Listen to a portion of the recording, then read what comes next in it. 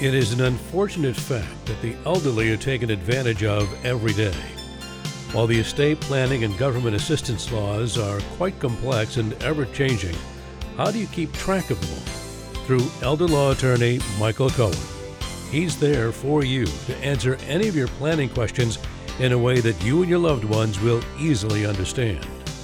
Mike has devoted his entire career to dutifully informing and protecting our parents and grandparents, aunts and uncles, anyone in need.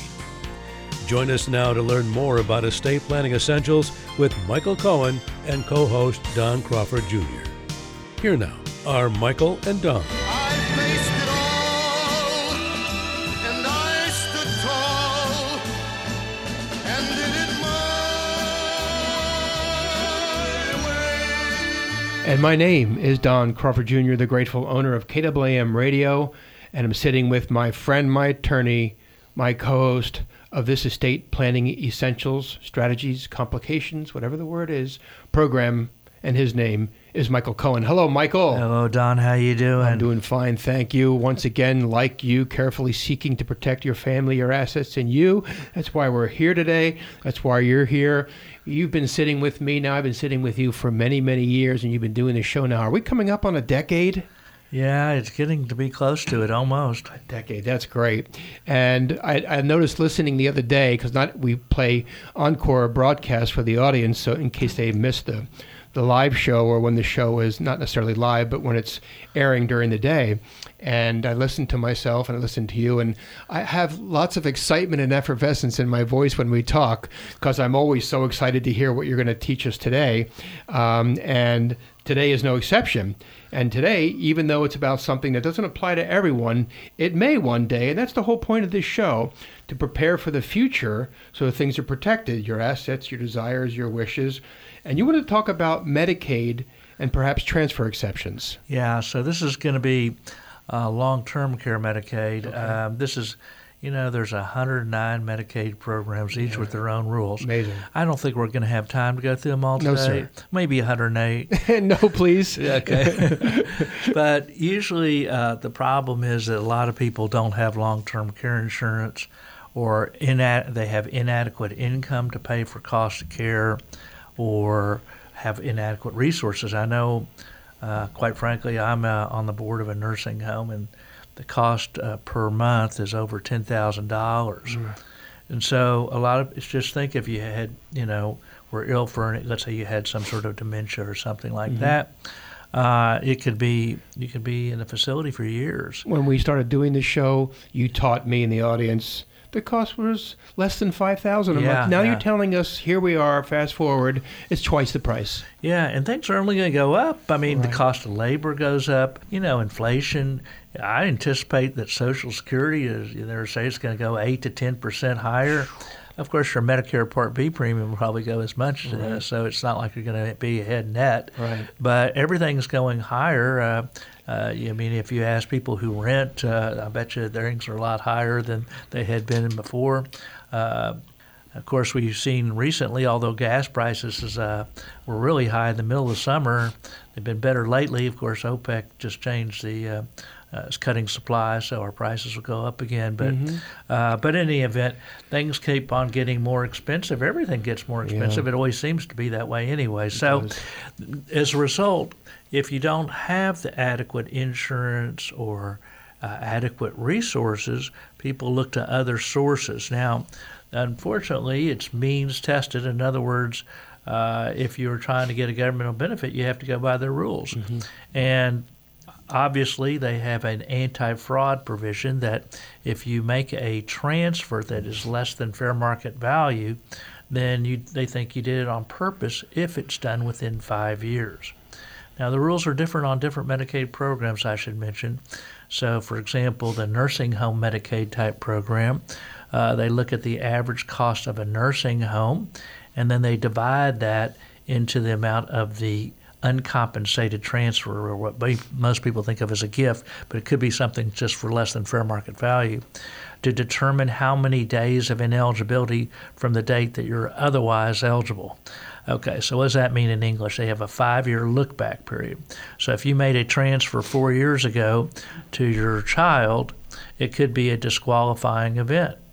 Now, but there are some exceptions to the rules. First, there are specific exceptions regarding the home. All right, so let's talk about that, and then we'll talk about some of the other exceptions, whether it's just cash or whatever. Great. So if you're married, they allow you to transfer from one spouse to the other.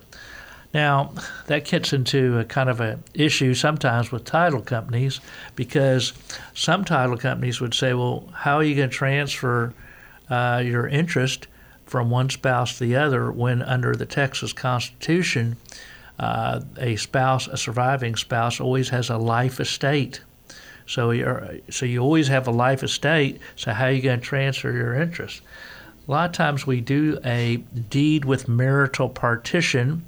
Well, that means that it's the sole and separate property. Of course, there's still a life estate. So if you're at Texas, a community property state. So sometimes we do this deed, and why? If you have a will and you wanted to sell property, if the well spouse, quote unquote, dies, then if you sold that home, the will could have a special needs trust, which is a trust that doesn't count for Medicaid if properly drafted.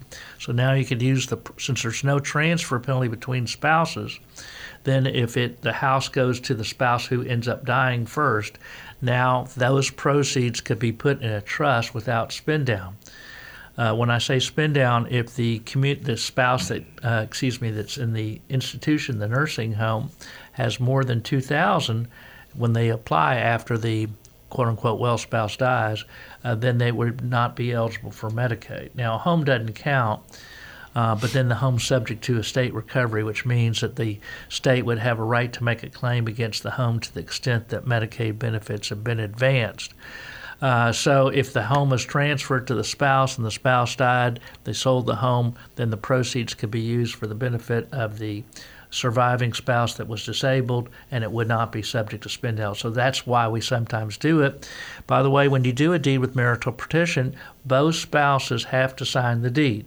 And so we actually add a small partition, like a postnuptial agreement, a paragraph that basically says we transfer the interest to the well spouse. Now, a lot of times we don't do it because we know that a lot of title companies would have a problem because of the life estate issue. So we have certain title companies that we might talk to who might say, yeah, we accept.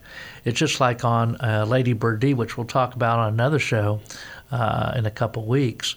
There are certain title companies that don't require even the letter from the state withdrawing a claim because they feel like they could insure because they know it was done right. So a lot of times it's not the law, it's what a title company is willing to insure. So you have to kind of take that in consideration too. Really do. All right, so that's transfer to a spouse who lives at home is an exception. Another is a transfer to a minor child, but I have never used that because I don't know why you'd transfer a home to a child who's a minor. I mean, they don't even have capacity, so why would you do that? But it is an exception to the rules, but I will tell you I've never done it. Transfers to an adult disabled child. Well, that could be okay. For several reasons. Now, you got to remember, too, you always have to consider some tax issues as well. When you make a transfer of a highly appreciated asset, then the one who receives the asset takes the basis of the one who makes the gift. So if that person sold the asset, they'll have to pay capital gains tax on the appreciation, unless it's their own homestead in this case. And so that could be a problem, especially if it's not going to be a homestead. The second, now a homestead, you get up to a $250,000 gain if you live there 2 out of the last 5 years. If you're single, if you're married, you can have up to a $500,000 gain without capital gains tax. And if somebody holds a property till their death. Let's say it's a married couple. Texas is a community property state, so there's what's called a full step-up in basis. In other words, the value as the date of the first spouse to die, they'll have a new adjustment of the basis. So now the surviving spouse would only have to pay capital gains tax if they lived there 2 out of the last 5 years for any $250,000, anything more than $250,000 after if they lived there 2 out of 5 years. And you can do that every time you sell a home, or just one time? You could, if it's any time, you could do that. So it used to be, you're going back to the old law. I am. Yeah, the old law was that there was restrictions, like you were saying. It was 125,000 way back when, and so there you did have that type of restriction. But now, it's as long as it's your homestead and as long as you've lived there 2 out of the last 5 years, you have up to a $250,000 gain if you're single, $500,000 gain if you're married, and if one spouse dies, you get a step up to the value. And that's for Texas, but not necessarily for other states? It's not necessarily for other states. Okay. In fact, if you're, and by the way, you get a step in basis if you die for any beneficiary. I should mention that. Okay. But yes, in some states, let's say you're not a community property state, you might get what I guess you'd say a half step up. Half to the value, half of it, because there's a couple. And so they do it different ways in different states, and even different community property states do different things a little bit differently. I'm not licensed in those other states, so I'm not going to say anything particular about any particular state, but generally you're right. In the majority of states, they don't do it like we do here in Texas. Okay. It's a tax advantage for being the way we treat it as a community property state. So that's a good thing here. Of course, we're tax friendly, and that's a very positive thing. Now, there are certain things that are not as good. Of course, in the Medicaid world, there's lots of different things which I could tell you in a different show, but I don't think I'd have that time today. Okay. Third thing I'm going to mention, on the disabled child, I should also mention that, when you're over 65, you get a homestead exemption, that you have lower property taxes. Well, if you're disabled, also you get a exemption. So you'd have to look at the situation. And one other thing I got to mention is if the disabled child was on a Medicaid program themselves, then it could be a problem if it wasn't their homestead. And even if it was their homestead, it might be a problem because they have such limited income and assets. So the only time it really makes more sense to transfer to a disabled child, or I shouldn't say only, but then usually the situation would be if the person was on Social Security disability. Mm-hmm. Social Security disability is not means tested. That means that you worked for a period of time, you became disabled, whether it's through work or otherwise, and you could no longer be substantially gainfully employed. Well, there's no limit on income or assets, so if you transfer to that child, then you just have to look at the tax situation. Has there been much appreciation, and is it going to be their homestead? Okay. So transfers to a disabled child. We had. I remember one time we had a situation where the disabled child was on Social Security disability. I say child. The child was 63 years old. The parent was going to apply for long-term care Medicaid, and the child needed money even though he's on Social Security disability. So, and they didn't want to wait. It's not like today where you sell a home almost immediately. It took a while to sell a home, if you could remember that far back. I can't. Okay. So we transferred the home. It was the kid's home, but then he took what he did was he took a reverse mortgage on the property. So because he needed cash, he didn't want to sell the home. So once you're 62, you could do a reverse mortgage. So that way he could use some cash use that transfer to disabled child exception, and that did it. Very good. This program is full of triggers. You triggered me, so I hope you're prepared for the next loaded question. But is Alzheimer's a disability? Well, it depends on how bad. Really? Yeah. I expect that answer. Yeah. So if you're in the early stages, you might not be bad enough. Okay. Can you be substantially gainfully employed? Are you talking about for Social Security disability or for disabled for even skilled care? True. So even when you go to a nursing home, they have an evaluation. And this is always the most difficult thing to even tell people, because every family says, oh, there's definitely a medical necessity. So when you go into a nursing home for Medicaid eligibility, if you or I went into a nursing home, you say, oh man, I'd like to have, even if we had zero assets and zero income, I'd like to have that free room and board. They say, well, you're really okay. You're not that bad off medically. At least I could say that about you. I'm not so certain about myself. But anyway, but they do an evaluation. And if the person might just need assisted living, that's not bad enough. And it's really hard line to determine when there's, or at least for me, I just leave it to the director of nurses, who may look at medical records and stuff like that. They're supposed to look at a whole bunch of different things. So it's even on like legal documents, you don't know a lot of times if somebody has a sufficient mental capacity. They may have early Alzheimer's, but that doesn't mean that may not have capacity to execute different legal documents. And so usually when we have a question, we have a doctor sign an affidavit swearing there was capacity or there wasn't, so that if there was some sort of issue in the future. I had somebody, frankly, I don't know if he'll be listening here today, but I asked him, I said, who is the president right now? And the response was Walter Mondale. And I said, I think I'll leave it up to the doctor. Yes, exactly. Good answer. And to my surprise, the doctor said he had capacity. Now, there was other things that he, maybe with his disability, so he seemed to be okay on different things. Right. But I can't make that. I want a specialist in the mind to make that decision. Now, I don't know. What could I say?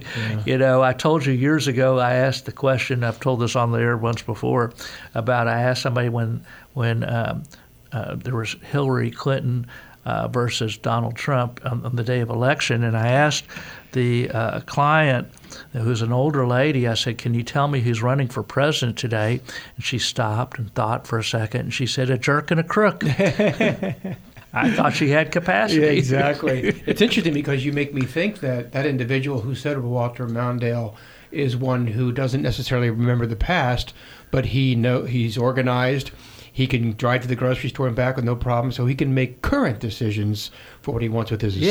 So I did have to ask him different things, and I thought, well, okay, I understand. I said, I'm not going to make this evaluation. Mm-hmm. This is going to be too. This is not for me. I mean, if you had asked me, I would say, well, I don't know. If just answering that question by the answer that I got, I would say, well, maybe there's a lack of capacity. But I said, you know what?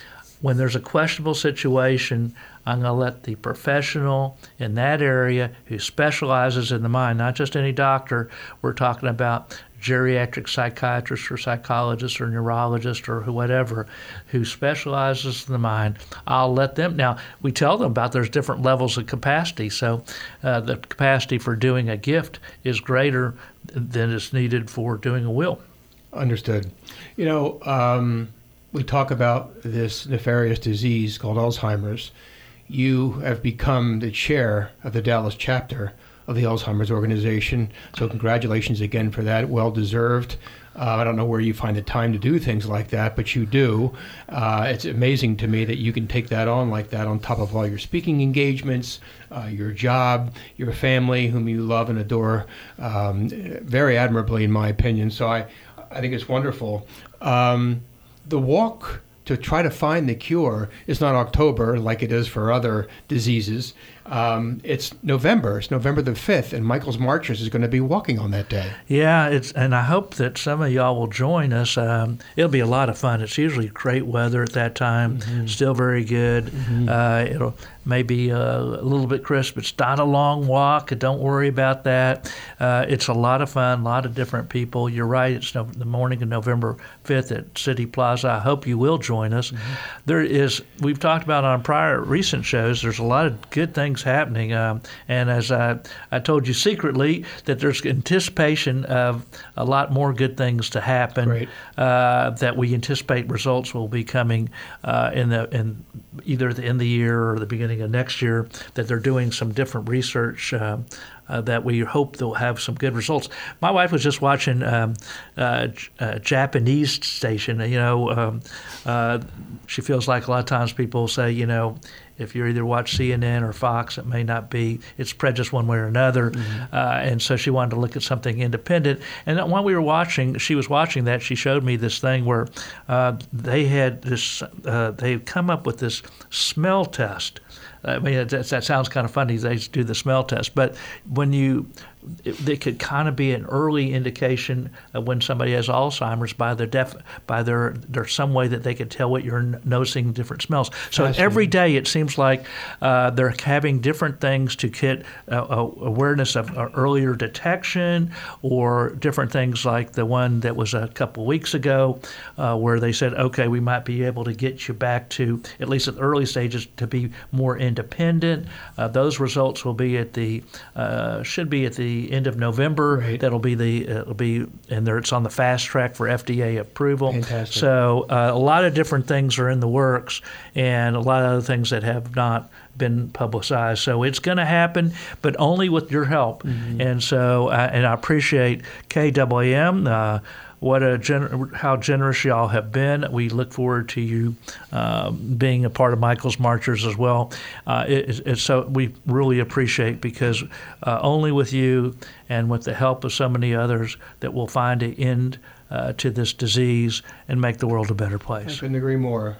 The challenge is to understand the disease, and then the call to action is to serve God and serve man, and serve people who are disabled, who are challenged, who have issues, and perhaps this falls in under that umbrella. And so please attend the Alzheimer's Walk. Go with Michael's Marchers on November the 5th. Join. I'll be there. Michael will be there. We're going to walk together. I might bring my dog Oreo. He likes to walk too. He likes people. He likes doggies. So that kind of thing. So sign up. It's Alzheimer's.org/Dallas chapter. Is that what it is? Well, you could do that, or if you go on my website, which is DallasElderLawyer.com, you can join our particular team, DallasElderLawyer.com, or like you say, you could do the Alzheimer's Association. Okay, excellent. And then the other call to action is to consider all the things Michael's saying regarding transfer exceptions for Medicaid. This is complicated, and the goal is to understand what your options are, and to make certain that you know currently what the laws and rules are, and Michael knows them like the front, back, and side of his hand. And the best way to understand your circumstances is to attend his next free in-person workshop.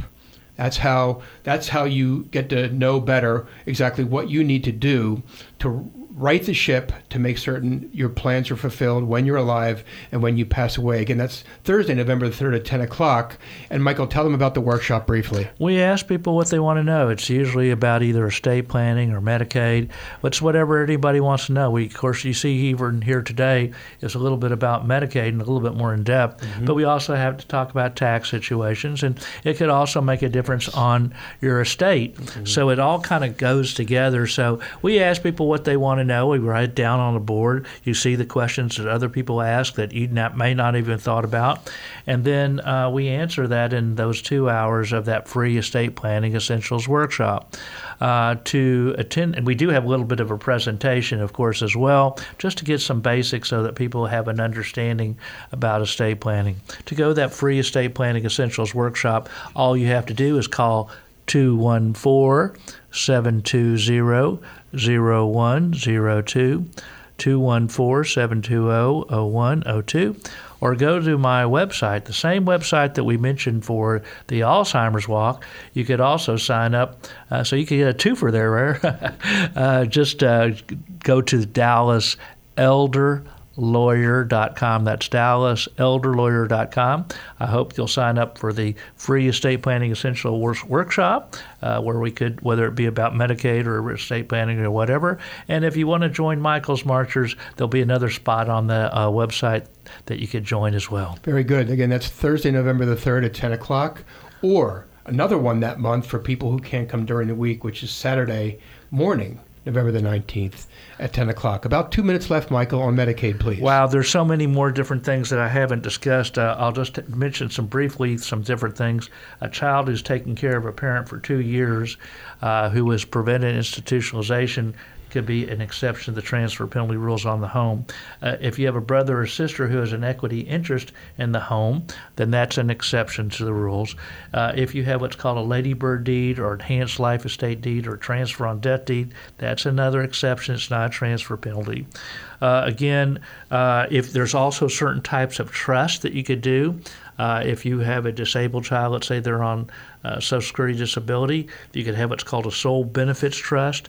For it could be anybody if they're under 65, but if it's your child, it could be anybody, period. That's for a child, that is. You could be of any age. If you sell something for fair market value, it's not a problem. And if there was some reason you did it other than to qualify for Medicaid, you have to rebut the presumption. But if you made a gift 4 or 5 years ago and you're perfectly fine then you could kind of rebut the presumption that it was done for purposes of qualifying for Medicaid.